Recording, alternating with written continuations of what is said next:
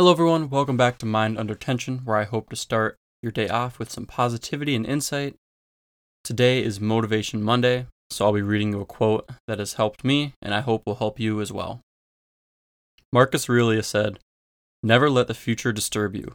You will meet it, if you have to, with the same weapons of reason which today arm you against the present." Possibly the best advice you could ever receive is to ground yourself in the present.